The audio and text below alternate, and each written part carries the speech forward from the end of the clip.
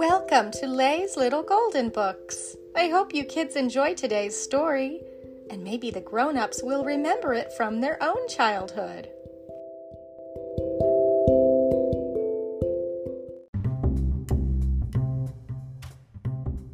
Rudolph the Red-Nosed Reindeer, adapted by Rick Bunson, a little golden book. Christmas Town, also known as the North Pole, is the wonderful place where Santa Claus lives with Mrs. Claus, all the elves, and the flying reindeer that pull Santa's sleigh every Christmas Eve. Nowadays, Christmas Town is a happy place. The elves make toys, the reindeer fly, but in the old days, everyone had to watch out for the abominable snow monster. He was big and furry and hated anything having to do with Christmas, and he liked to eat reindeer. All that started to change when Santa's lead reindeer, Donner, became a papa. "We'll call him Rudolph," said Donner, looking at his new son. Suddenly, Donner and Mrs. Donner saw a bright light.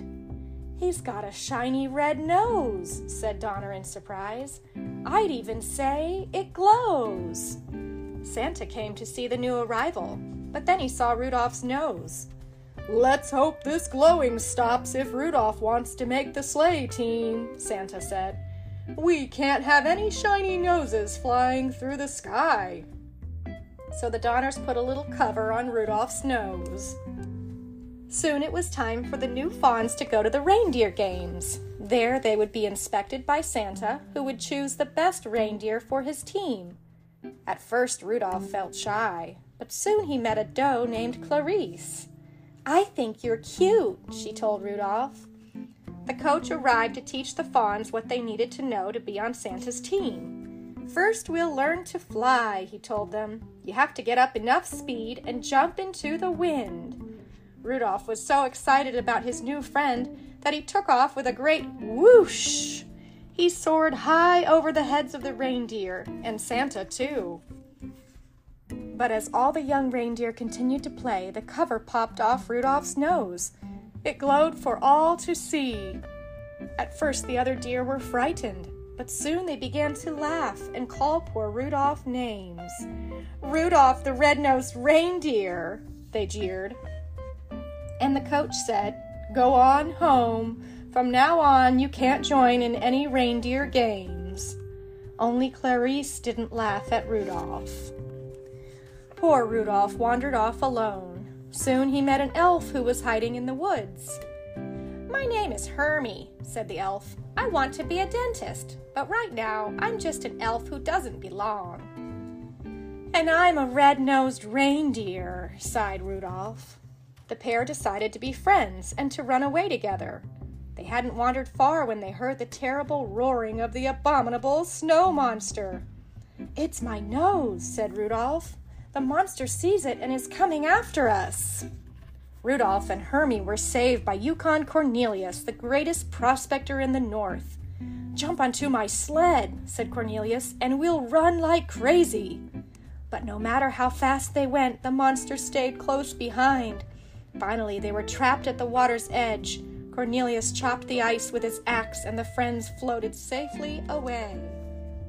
They floated all night and landed on a strange island, where they were greeted by a puppet that sprang from a box. "I'm the official sentry of the Island of Misfit Toys," said the puppet. "My name is Charlie, and that's why I'm a misfit toy. No child wants to play with a Charlie in the box." "We want to travel with Santa Claus in his magic sleigh," said a misfit doll. "Otherwise, we'll miss all the fun with the boys and girls when Christmas Day arrives." The friends met an elephant with polka dots, a choo-choo train with square wheels, a water pistol that shot jelly, a bird that swam, a cowboy riding an ostrich, and a boat that couldn't float. "We're misfits too," said Rudolph. "Maybe we could stay here with you." But the king of the island would let them stay for only one night. "This island is for toys alone," he said. "A living creature cannot hide here, but you can help us. When you return to Christmas Town, tell Santa about these homeless toys. I'm sure he can find girls and boys who would be happy with them. A toy is never happy till it's loved by a child.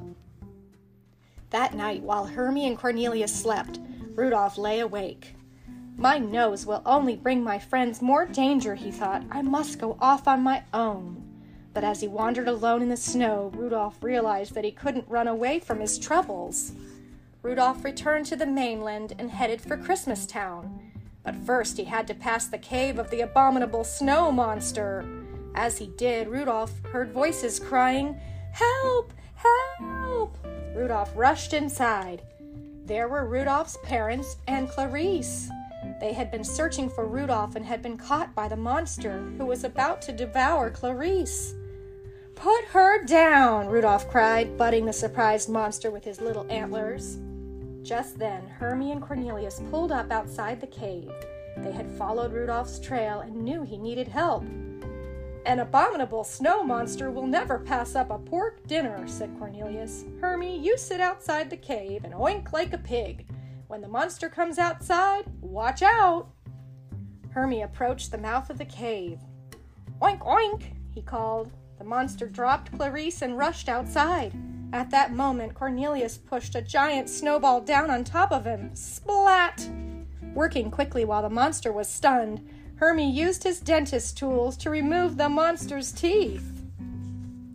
Back in Christmas Town, Rudolph told how he and his friends had defeated the abominable snow monster. Everyone realized that misfits have their place, too. Rudolph told Santa about the misfit toys. "As soon as the storm lets up, I'll find homes for them," Santa promised. Then the weather elf handed Santa his report. Santa gasped. "The storm won't subside by tonight. I won't be able to see to fly my sleigh." Suddenly, a flash of light caught Santa's eye. "Rudolph," he said, "what a beautiful, wonderful nose! Won't you guide my sleigh tonight?" "I'd be honored to," said Rudolph, putting on his jingle bells. "Okay, Rudolph," said Santa. "First stop is the island of misfit toys. Up, up, and away!" And with Rudolph leading the way, Santa soon found loving homes for all those lonely toys. "Rudolph the red-nosed reindeer," everyone sang. "You'll go down in history." And he did. The end.